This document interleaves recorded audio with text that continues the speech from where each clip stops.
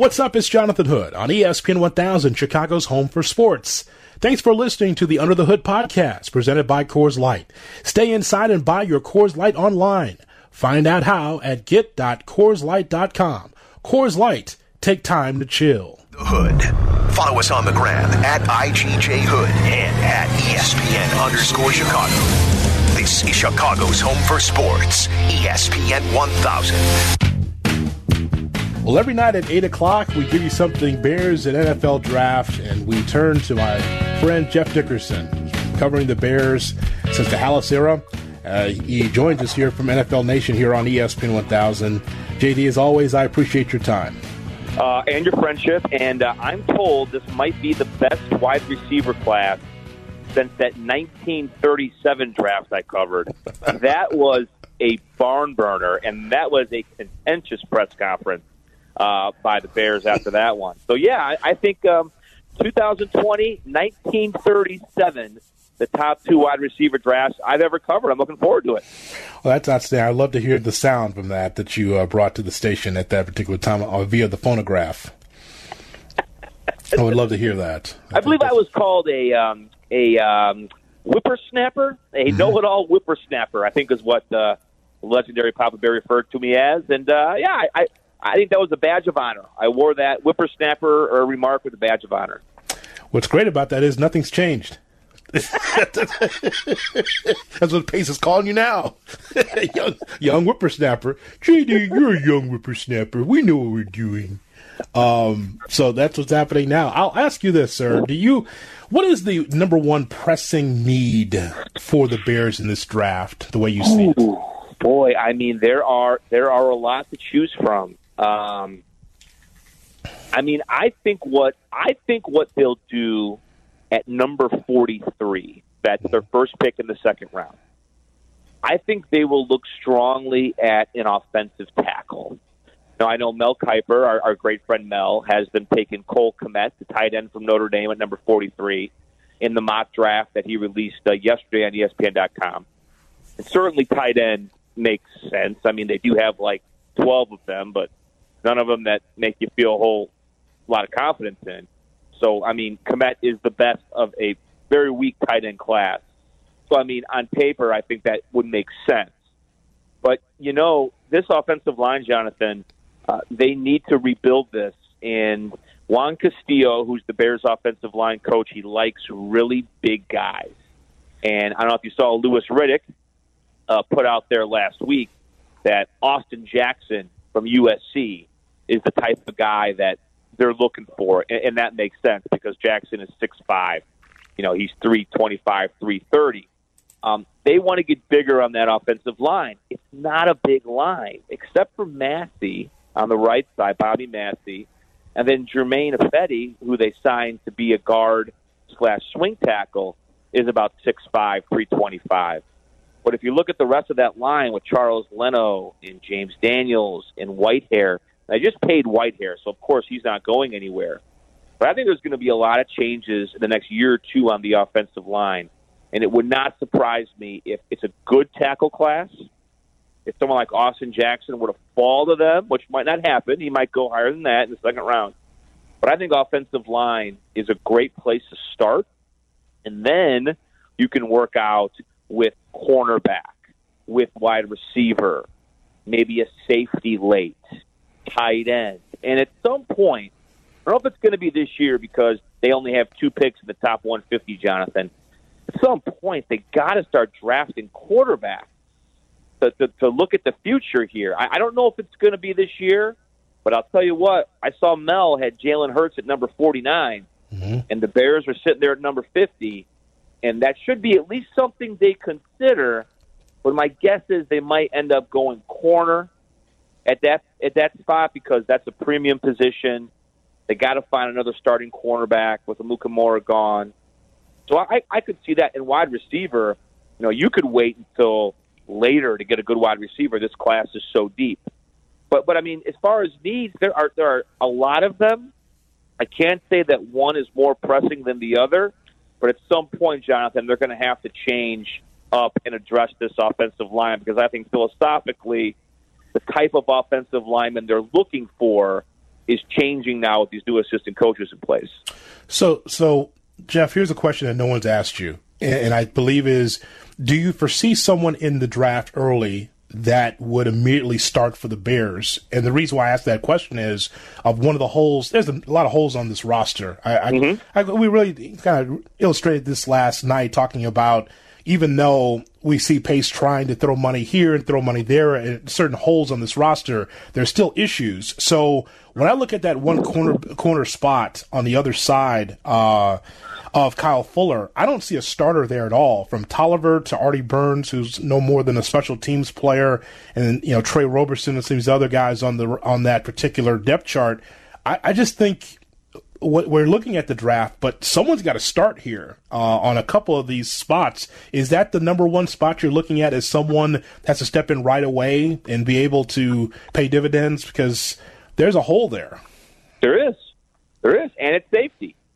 Opposite Eddie Jackson. Now, maybe with Deion Bush and Jordan Lucas, you could get away with that a little more at safety, not having to play a young player. And plus, too, with safeties, again, you can get those guys later in drafts. I mean, Eddie Jackson was a fourth-round pick, Jonathan. Now, again, the Bears don't have a fourth-round pick because that went to Jacksonville, their compensatory pick for Nick Foles. So you don't have a third, you don't have a fourth, you don't have a first. You got 2 seconds. It makes it more difficult. But absolutely, and let's take this one step further in the secondary. And I wrote about this tomorrow on ESPN.com. Well, Jonathan, they got to find some young, inexpensive starters in the secondary because Kyle Fuller's been paid. Eddie Jackson just got paid. I mean, at some point you got to lower the cost a little bit. You just signed Robert Quinn. Now your 2 pass rushers are making tons of cash with Khalil Mack and Robert Quinn. Akeem Hicks is on a big contract. You re-signed Trevathan. Roquan Smith's a first-round pick. So my point is that you got to find a way to save some money somewhere. And I think it's going to have to come in the secondary. You're going to have to draft a starter, I would think, at corner, maybe safety. But the thing about corners, you got to kind of take one high to get good one. A little different than safety. If you look at the corners that this regime has drafted. Now, 2 of the 3 were last year. It was Duke Shelley and Denmark, who was converted wide receiver. Those were late picks. DeAndre Hall was a late pick. They haven't invested draft capital in a high cornerback. But the last really good Bears corner that was homegrown is Kyle Fuller, and he was a first-round pick. Charles Tillman was a second-round pick. So I just think that makes a lot of sense that they're going to need to find at least one starter in their secondary from this draft. I think that needs to be done, and if they can't do that, then it'll be very disappointing to see how they fill those spots with the veterans fighting for the jobs. Jeff Dickerson covers the Bears. He joins me, Jonathan Hood, on ESPN 1000, the brand new ESPN Chicago app. So I want to ask you about this upcoming season because no matter what happens in the draft, it is about how the Bears can be one of the top teams in the NFC. So when you look at this roster, how close is this roster to the Vikings and Green Bay? I mean, I think defensively the Bears could be very good again. They should be very good again. They were top 10 defense last year. And, they got to figure out the corner spot, safety. But you got to think with Akeem Hicks back healthy. Khalil Mack has to be better this year. Didn't make a big impact last year. I think that's going to correct itself. You kind of clear up the ambiguity at inside linebacker, bring back Trevathan. He'll be healthy, presumably, again this year.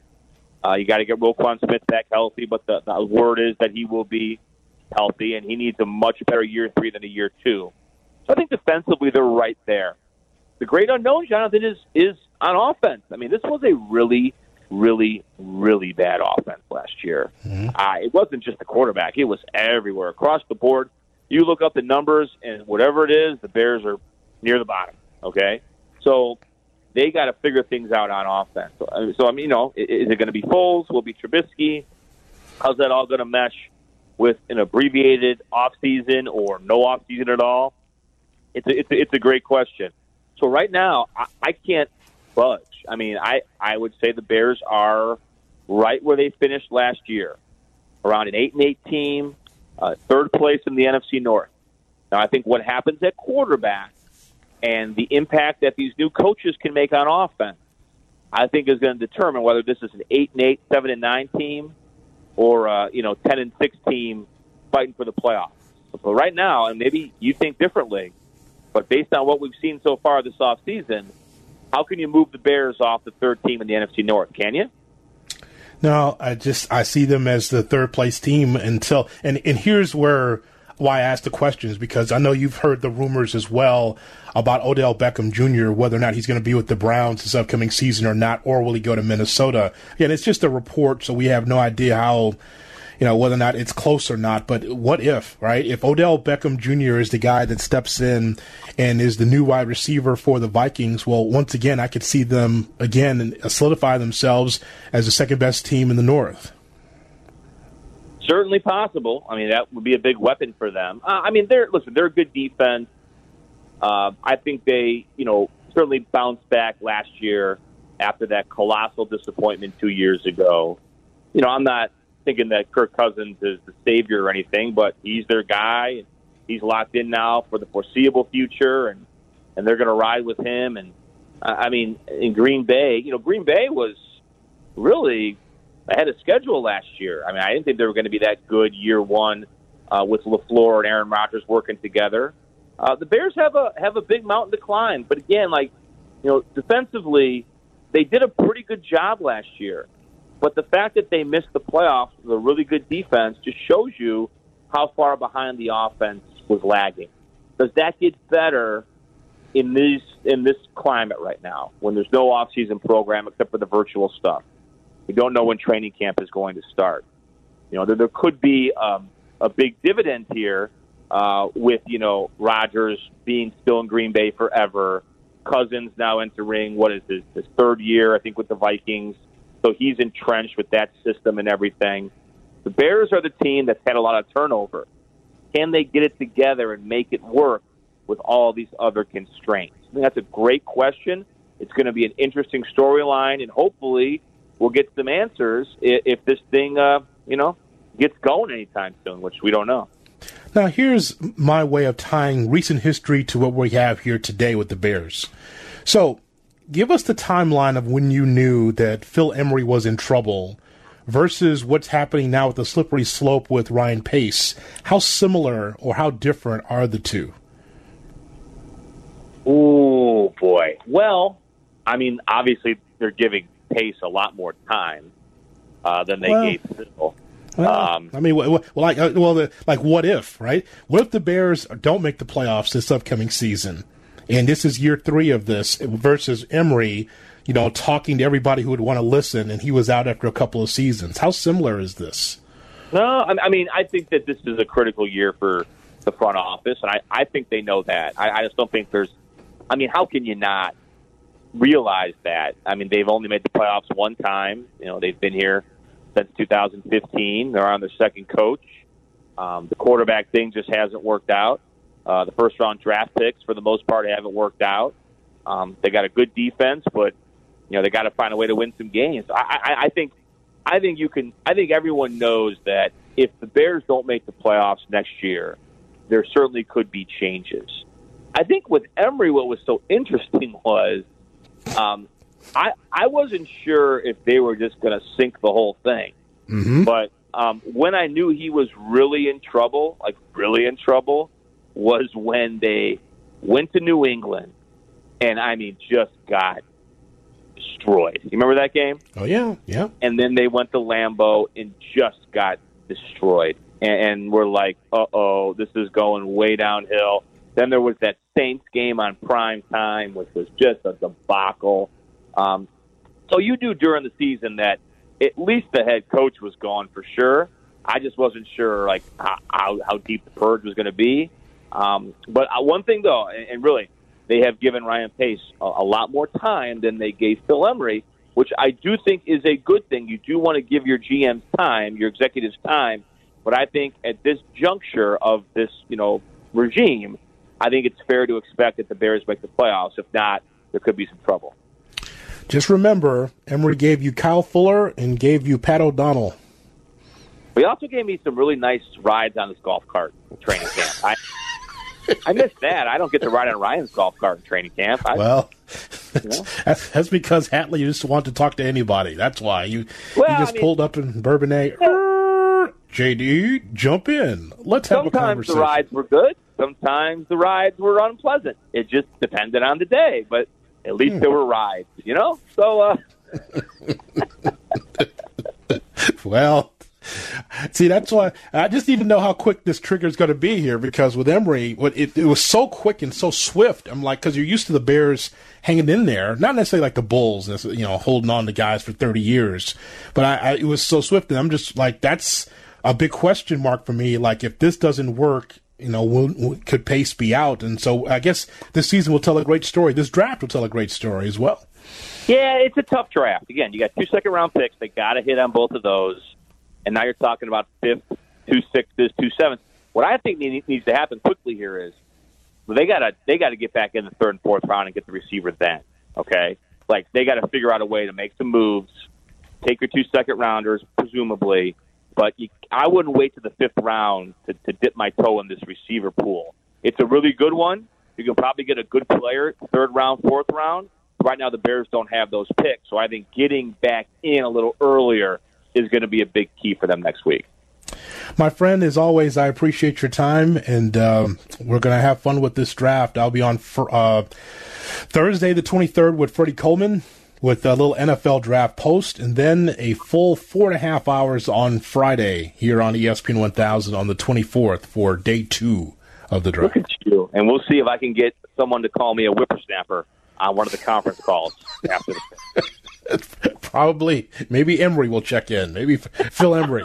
No. The IT person will get fired if he's able to patch himself in. We don't want that. We don't want any carnage here, pal. We don't want that.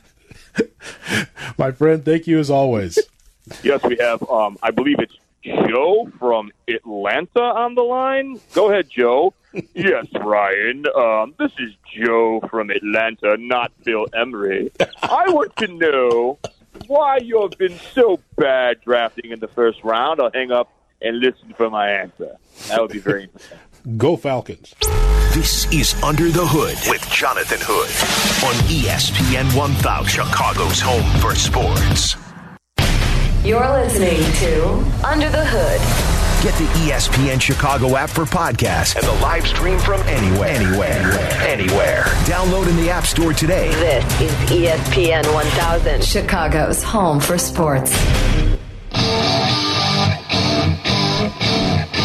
Good to hear from my buddy Jeff Dickerson. We broke down the Bears in the NFL draft. Who knows what the Bears are going to do? But I want to talk to JD about the previous regime, Phil Emery and Mark Trestman, because it only lasts a couple of seasons. And so I'm wondering whether or not that Ryan Pace will have the same fate with the Chicago Bears. Because, for Virginia McCaskey, tomorrow's not promised, right? She's just trying to figure out, I'm sure. And again, we don't know her mentality when it comes to the Bears. We just see her up there in the skybox and the luxury suite. She goes to all the home and road games for the Chicago Bears and just trying to figure out, I'm sure in her mind is like, when's mine coming? When will we win a championship, right?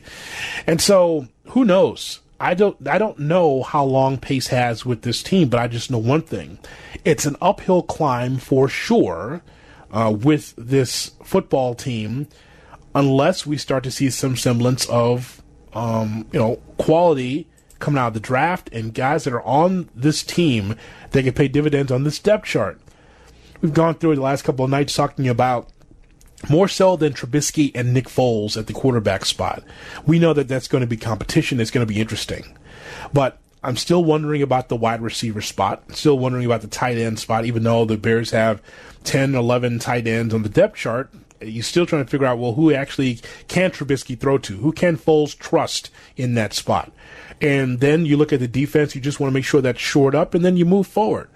But all the stuff that we talk about, and I love to give balance on offense and defense on this show, because even though you and I are big fans of the defense for the Bears as far as what Khalil Mack brings, what Robert Quinn has brought to the table in the past, what we have seen from Roquan Smith, that inside linebacker, the safety position, with Eddie Jackson, with Deion Bush, the corner situation with Kyle Fuller and how productive he is, how explosive he can be as a corner.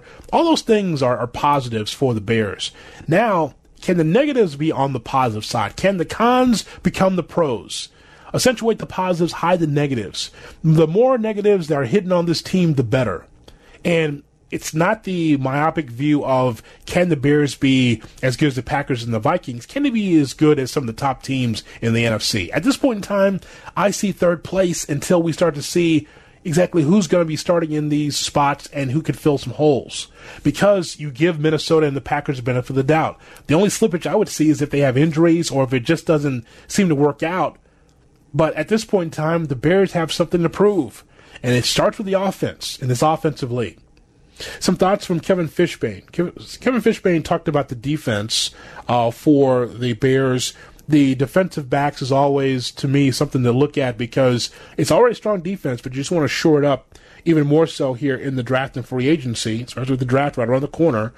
Some thoughts from Fishbain about the DBs. None of them are proven, and you just don't know what you're going to get. I mean, Roberson's never played an NFL game. I think Taliaferro might have the physical skill set that you're looking for, but he's still an undrafted guy. He was inactive the first couple of games this past season, then stepped in for Amu Kamara late. So you kind of have an idea what you have with him. They were really hopeful about him last spring. So there is a lot that they like. I'm just not sure if they're ready to give him the job day one. You mentioned Artie Burns, showed promise early in his career at Pittsburgh, really kind of fell off there, and that's kind of all right, change of scenery. I think that this is a position that if they want to go ahead and draft a guy in round 2 and still make this guy, make whoever it is compete for that role, I think you're in a good spot because, Kyle Fuller's a huge cap number in 2021, and then his contract voids. So you got to start thinking about the future here at corner. I'm very curious to see, that this is one of those positions they don't really draft corners. They haven't in the first 3 rounds since Kyle Fuller in 2014. But they might be sitting there thinking, we really like Kevin Taliaferro. We think we have some intrigue in Roberson and Burns. We're fine. We don't need to use a premium draft pick on this spot. So that's just one of those things, Jonathan, where it's going to be really interesting, where the draft will tell us a little bit about what they think of these guys. But because we're not going to have OTAs and minicamp, presumably, we're really not going to have any idea what the coaches really think about some of these open positions until whenever it is we get to see the team on the field. Some also thoughts from Earl Bennett. Earl Bennett was on the show yesterday, always affable, always fun to talk to. Earl Bennett was on, the former Bears wide receiver, has his Pro Style podcast. Wherever you download your podcast, look for Pro Style podcast. Some funny stories from Earl Bennett from his days with the Bears. So Earl was on talking about a number of things, but what resonated with me so much was Bennett talking about the quarterback situation for the Bears. I definitely see Mitch starting off the season as the starting quarterback unless something catastrophic happened in training camp where Mitch hurt his shoulder, hurt a knee, or get injured any sort of way. But when you look at what management is doing with Ryan Pace, it's really trying to fill those holes if Mitch doesn't work out, then we can bring in Nick Foles. If Robinson doesn't work out, we have Robert Quinn. So you're bringing in the older guys that have been productive in the league to fill those holes, to be the what if. But honestly, I feel like this is a make-it-or-break-it year for Ryan Pace, and they have to show up. Otherwise, if they have another, let's give them more than enough time to really try to turn this franchise around, and it just hasn't happened. But, yeah, when I look at some of these guys who are on the other side of 30, who are older, they've been productive in spurts. Now it's about, can they put it back together to be productive for the Chicago Bears in 2020? We'll see. You know what is interesting about what Earl said, talking about make or break it for Ryan Pace. Could you imagine if it is a make or break situation where the Bears will draw a line in the sand and say that this is it? Like either this team's going to contend, and I don't even know what the standard is for the Bears. That's another thing too. I could give you some thoughts on that, just on guessing, but I really don't know what the line is for Pace to be able to continue in the position. And this is why we're just waiting to find out when we do have a season what this Bears team looks like. Because, say for instance, Ryan Pace is told, if you don't succeed now, then we're going to look elsewhere after the season. Right? So here's what you've done. You've thrown money in holes on this roster. You've thrown money at the defensive side of the football because Leonard Floyd didn't work out. You're throwing money at the quarterback spot because Mitch Trubisky has underachieved last year. And you could say last couple of years, he has not been the quarterback that you thought he was based on the draft that he was in. So you've thrown money and a lot of money at the tight end spot for a guy that used to be on top of his game at Jimmy Graham. So if the Bears underachieve this upcoming season, so what does that say for Pace in the future? Like, make it or break it is a strong comment from Earl Bennett. But it's not like we haven't seen this before. We just saw this with Emory and Trestman, where after a couple of years and all that talk and those 2-hour press conferences, nobody cared. It was about wins and losses. But the other side of that, which is very difficult, is that if there is a change, if it happens, and I've got a bullseye squarely on the forehead of Ryan Pace, not now, but for the last 3 years, because it's important for the Bears to be good. You've got to be able to have sustained success. If it does come to pass and that they will look for someone else, then you're starting the franchise over. Now you have a different philosophy in the front office. Now this may not be a reflection at all on the head coach for this team and Matt Nagy, but it could be on the GM. But that's something. And you hate to be like a lot of these teams in the NFL where someone has 3 or 4 years and it doesn't work, so you get rid of them. But when you have a defense that's so good, you don't have time to wait, right?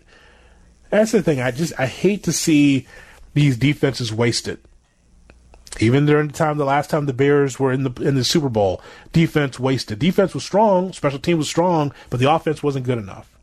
The offense has killed the momentum of so many teams from getting to the mountaintop in this franchise's history, especially the recent history. It really is not great. I hate that that happens. We've seen some quality players defensively, but offense seems to derail it more times than not. We've got a very special Tales from the Hood coming up next. This is Under the Hood with Jonathan Hood. Hi, everybody. On ESPN 1000, Chicago's home for sports. It's Under the Hood. Follow us on the gram at IGJ Hood and at ESPN_Chicago. This is Chicago's home for sports. ESPN 1000. So, back in 1990, like late 80s into 1990, there was a network that was out there for everyone to watch, and it was the Fox network. And I thought, this is strange. I'm used to watching CBS, NBC, ABC, locally WGN. So what is this Fox network? And it was kind of on a funky channel. It was on Channel 32 in Chicago, right? It still is. And it's just like... at the time, you're like, okay, this is strange. Yeah, I get the antenna out to make sure that I can get a good picture here. What's going on with this Fox network? They don't have actual programming.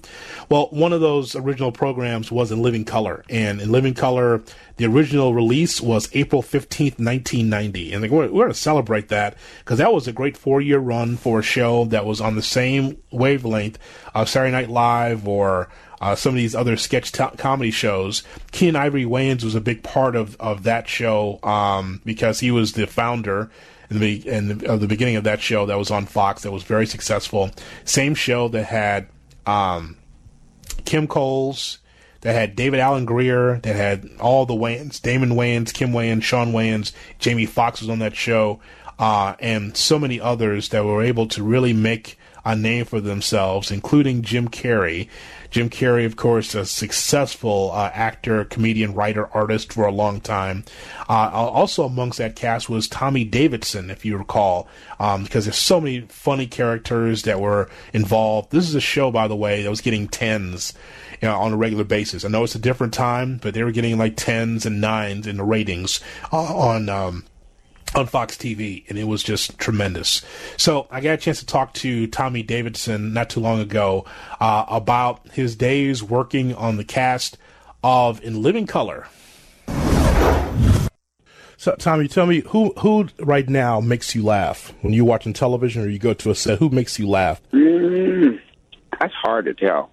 Right now it's hard to tell that because there's YouTube and all this other stuff going on, Mm-hmm. And I don't really watch comics because I live in my own bubble.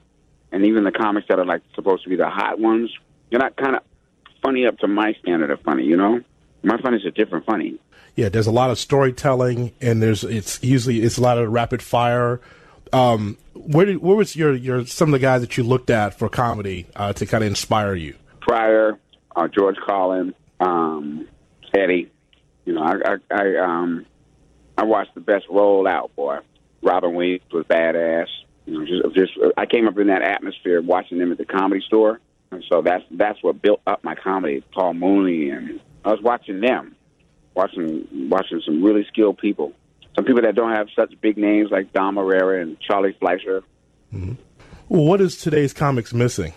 What are they missing today? I don't know because I don't see enough of them. But come on. There's not a lot of stage time. Mm-hmm.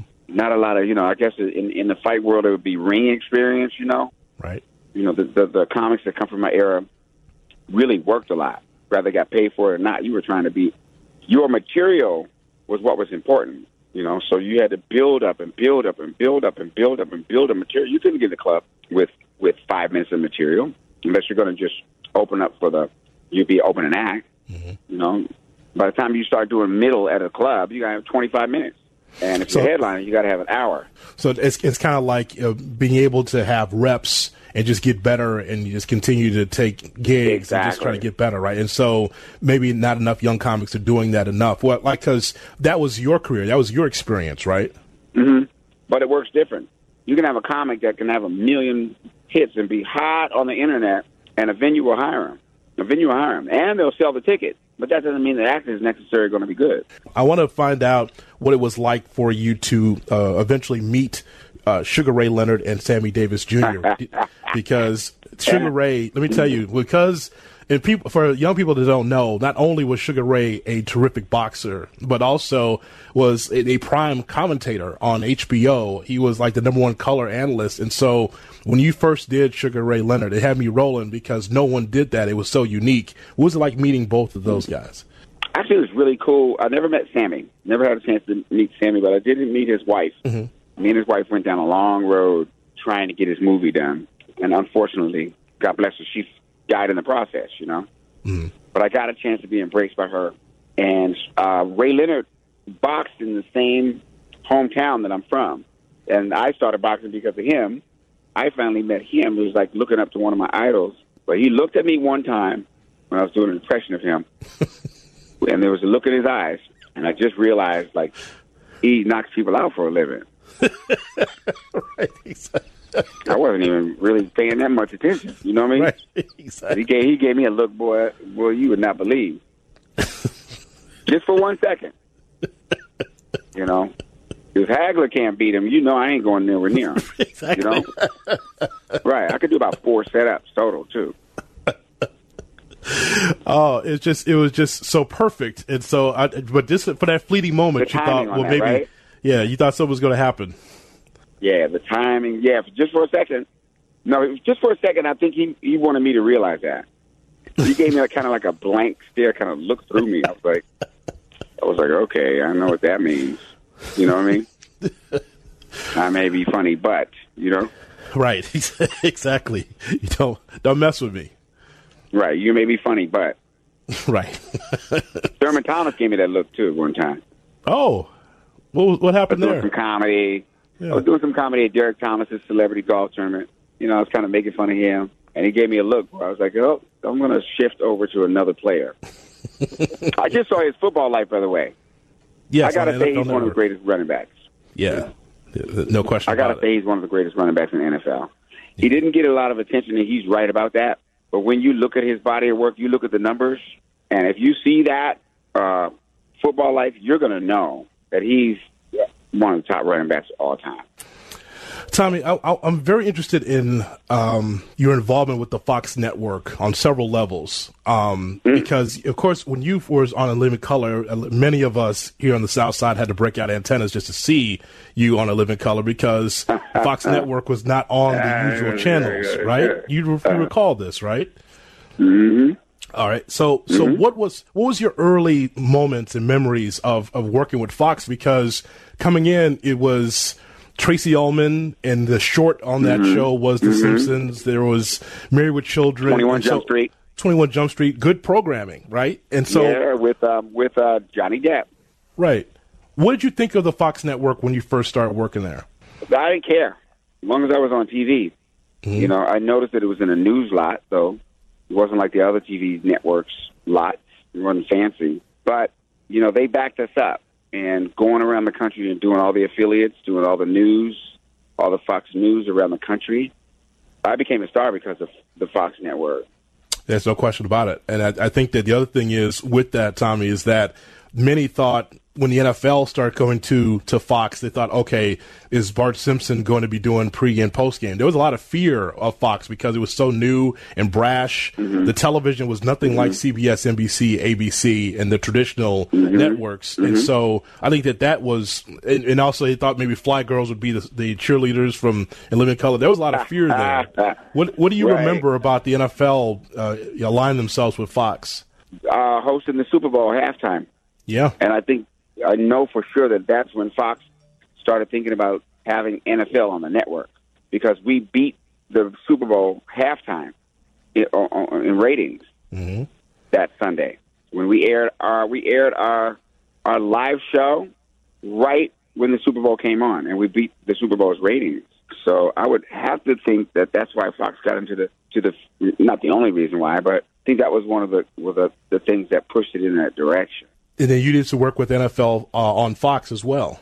I did. I sure did. And we were actually preceding all the other sports shows that are casual. You know, usually sports shows have anchors with the suits and the ties, and the subject matter is all sports, you know. And we mixed some pop culture in with sports on the NFL show that I did. So that kind of gave it that. Now, if you look at the NFL network and the shows that they have, they're very similar to the shows that I had on Fox for football. Yeah. Tommy, I want to find out your thoughts on radio because I've heard you multiple times on the Tom Joyner Morning Show. Do you think that somewhere down the line that you would be able to do a daily show syndicated? Because I think that would be great. It would be good, but they better write me a big old check. Man, I tried radio. Radio is not easy at all. You know, it's one of the best. It's one of the best forums, though, and I would love to do it, but it just would have to be worth my time because there's a lot of time that you spend there doing things for the station and doing things for your program that take a lot of time past your work hours. It's a heck of a gig, boy. And Tom's been in it forever. I do it. Yeah, and Tom Joyner's been in it forever. It had been Sybil Wilkes. Oh, yeah. I know, right? They made it work for him, you know? Yeah. I haven't met Sybil Wilkes. I'd like to meet her one day. What is she like? Yeah, she's cool. She's cool. Yeah. Sybil's been around. I mean, I've been around as long as those guys, you know? I remember when Tom Joyner used to take his idea of syndication was taking a plane to the next city. Right. Yeah. You know, flying between here and Dallas. He did shows in Chicago and shows in Dallas like every day. That's crazy. Right. Yeah, it's just amazing. That's when I said, you know, you ain't got to go there, right? All you got to do is broadcast signal, right? But he decided he's like, you could do actually both in one spot, and he said, I could. Right. Oh, okay, I'll do that. Sure. But they couldn't do it technology-wise back then. No, he could not. Tommy, I want to know about the first time that you received the script for Booty Call. What was your initial reaction? Oh, I knew I was going to do that movie. Their initial reaction was, "We don't want you." Really? But yeah, I had to go away. When I came to do that movie, they told me to go away. So, we're not what we're looking for, you know. So Bill Bellamy stepped in, and I guess they couldn't make his deal work, and they called me back. I can't picture that movie without you being there because it's still an iconic movie. How many people ask you about that? Everybody who knows any better about funny. Like it's still iconic today. Your dance scene and just a lot of scenes, and actually it helps, brothers. It helps us it's still a guide to be able to figure out what you want to do in relationships. Exactly. I just was actually watching that same scene myself about a week ago. Can you believe that to you? Yeah, I can. I mean, as long as I got a mortgage, I hope I can keep doing it too. Right. Are you? The checks still come in, right, from syndication? Right. Yeah, okay. yeah, but they're like $1.35. You know, I get 365 of them. I got something. Right. Exactly. You know, you can do so with that loose change, though, right? Right. Exactly. There's always Costco, man. Right. Tommy Davidson joining me, Jonathan Hood, on ESPN 1000. The sensitivity of people today, have you noticed a difference in crowds and audiences, Tommy, say 10 years ago versus now?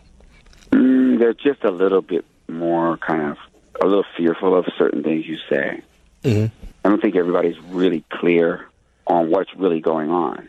A lot of confusing messages Americans are getting. So, they don't know what to laugh at. They don't want to make nobody mad. And, everybody's such a mob mentality, all this stuff going on.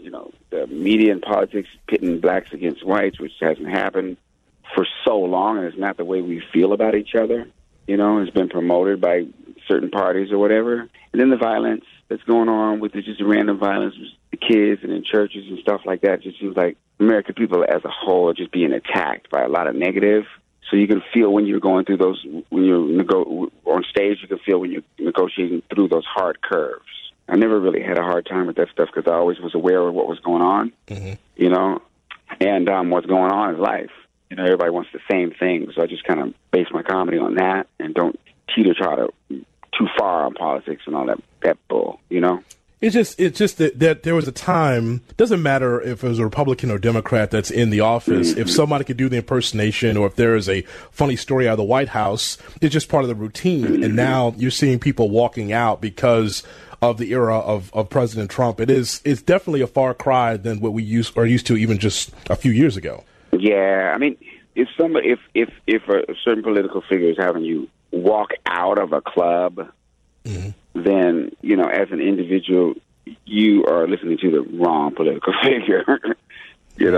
If somebody's going to have you walk out of a place where the object of the game is to laugh and have fun, then what kind of influence is this politician having on your thinking, and where are they coming from? You know what I mean? Mm-hmm. Yeah, I get you. There's no question. Yeah. I want to get also your thoughts on voice acting, because I find it fascinating that the personalities come to life. I was talking to Sean Wayans about this and how difficult that is to be able to, because I think he's part of an animation where he's doing the voices and also trying to create the figures. What's voice acting like for you? Your first role in that? Oh, I started way back with Ren and Stimpy and The Simpsons, doing voiceovers and stuff. So I've been doing it a long time. With the Proud Family, Black Dynamite cartoon. I mean, just cartoon after cartoon. Just watching the old cartoon that I did called Cool Like That Christmas. Mm-hmm. Me, Whoopi Goldberg, Boyz II Men, we did a Christmas special, an animated one. So I've done like dozens of cartoons. It's just another one of the skill sets I got. After watching cartoons and then seeing yourself on there, that's got to be kind of cool. It's better than acting because there's no camera on you, so right. I could do whatever I want as long as I can make the sound, This is Under the Hood with Jonathan Hood on ESPN 1000, Chicago's home for sports. Under the Hood with Jonathan Hood. Follow on Twitter @TweetJHood.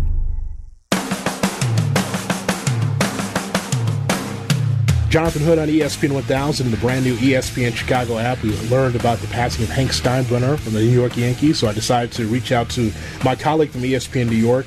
It is Chris Carlin, and he joins me here on ESPN 1000. Chris, I appreciate your time. Thanks for coming on the show. Anytime, Jonathan. How you doing? I'm well, thank you. I just want to get your thoughts, your memories of Hank Steinbrenner with the Yankees. When you first heard the news, what was your initial reaction or memories? Well, I mean, it obviously was sad. He was only 63 years old, but he had been battling an illness for a while. It didn't have anything to do with COVID, but he was the guy, Jonathan, that from a media standpoint, you were hoping would kind of take over. That was the initial plan when George, when his health was declining and they were putting together their succession plan. At first it was going to be his son-in-law and Steve Swindle, and then his son-in-law and his wife got divorced, the daughter of George, Jennifer Steinbrenner. And then Hank seemed to be the next logical choice. And, he started to come out and he had that bluster of his father, and it was pretty entertaining. And that was, from a New York media standpoint, from an entertainment standpoint, you were hoping that Hank was going to be the guy. But at the same time, ultimately it just felt like his heart wasn't into it. He was a lot more interested in horse racing down in Florida. The family has, raises horses, and that was kind of the business that he preferred more than anything else. So he and his brother Hal, his younger brother Hal, kind of decided about a year in or so in 2008 that Hal would be the one who would ultimately take over as the managing general partner. Did Hank, it sounds like from your standpoint, he didn't necessarily crave the spotlight like George and others in the organization, right? At first you would have thought yes, but as it turned out, not really. At first, the most memorable Hank moment is the 2007 World Series. A-Rod, it gets announced during Game 4 when the Red Sox are about to finish sweeping the Colorado Rockies, is opting out of his contract. And Hank had basically threatened A-Rod, don't do that. Now, just to provide context, why they did not want him to do that was because when they traded for A-Rod and he was on that initial 10-year and $252 million contract, they were getting money from Texas to pay some of that salary. So if he opted out, they were losing out on it. So he opted out, and Hank called a writer, Tyler Kepner from the New York Times, who had tried him earlier to get his reaction, just as Tyler was getting into the Red Sox celebratory clubhouse, and said, basically, what does he want to do? Go into the Hall of Fame as a member of the Yankees or the Toledo Mud Hens? and this is all on the record. That's where you're starting to think this guy's going to be great. He's going to be George Part 2. And then, he just, I guess he was not that into it. Like, it was not a thing where they felt like, oh, he's too crazy, we can't let him be the face of the organization anymore. He just didn't really want to do it, and it was strange. He knew everything about the minor leagues. He knew about prospects. He knew about other teams. Incredibly knowledgeable guy, but as it turns out, his heart just wasn't in it. And, from purely a selfish standpoint, it bums me out to no end because you can't get Hal to say much at all. He is, as it was written today, and I forget who wrote it, I give them credit, you would need a DNA test to make sure that he was George's son, how different he is from his father. Talking about the passing of Hank Steinbrenner with Chris Carlin from ESPN New York, with Jonathan Hood on ESPN 1000 and the ESPN Chicago app.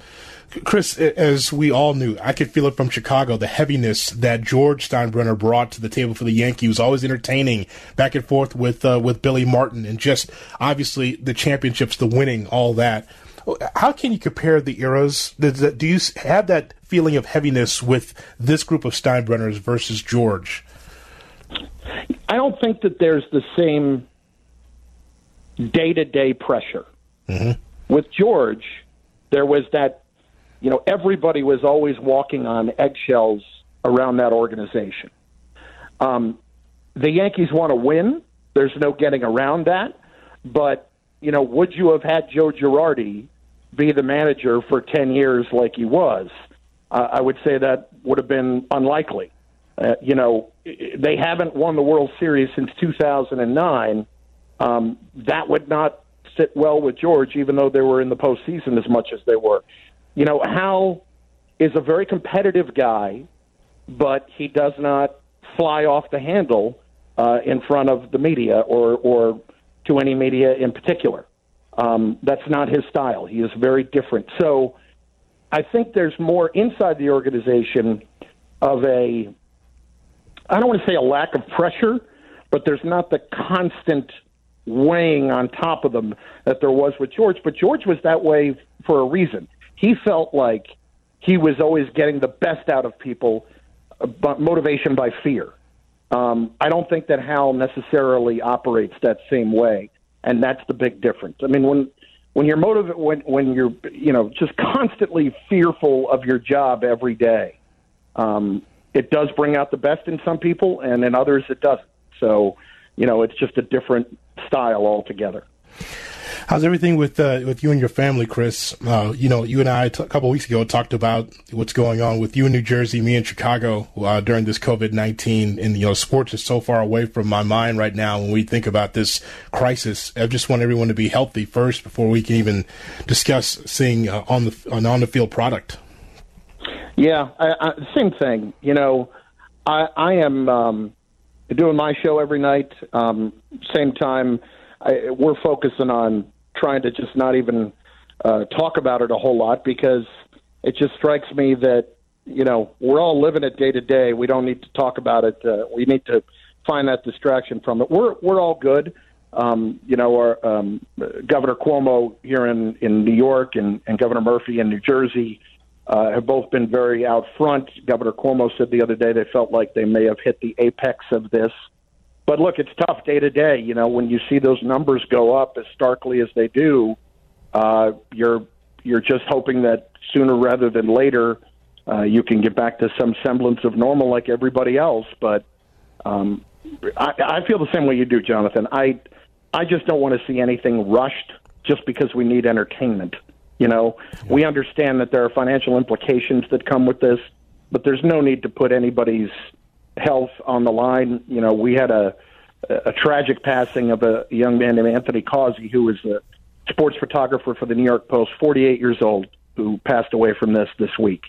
And, when you realize it's not just the older people, you want to make sure that everybody is safe and everybody comes back at the right time. Chris, I'm glad you spent some time. Thanks so much for coming on the show. Anytime, Jonathan. Great to be with you. Is Chris Carlin from ESPN New York with me, Jonathan Hood. Thanks for being with us this hour right here on ESPN 1000. This is Under the Hood with Jonathan Hood on ESPN 1000, Chicago's home for sports.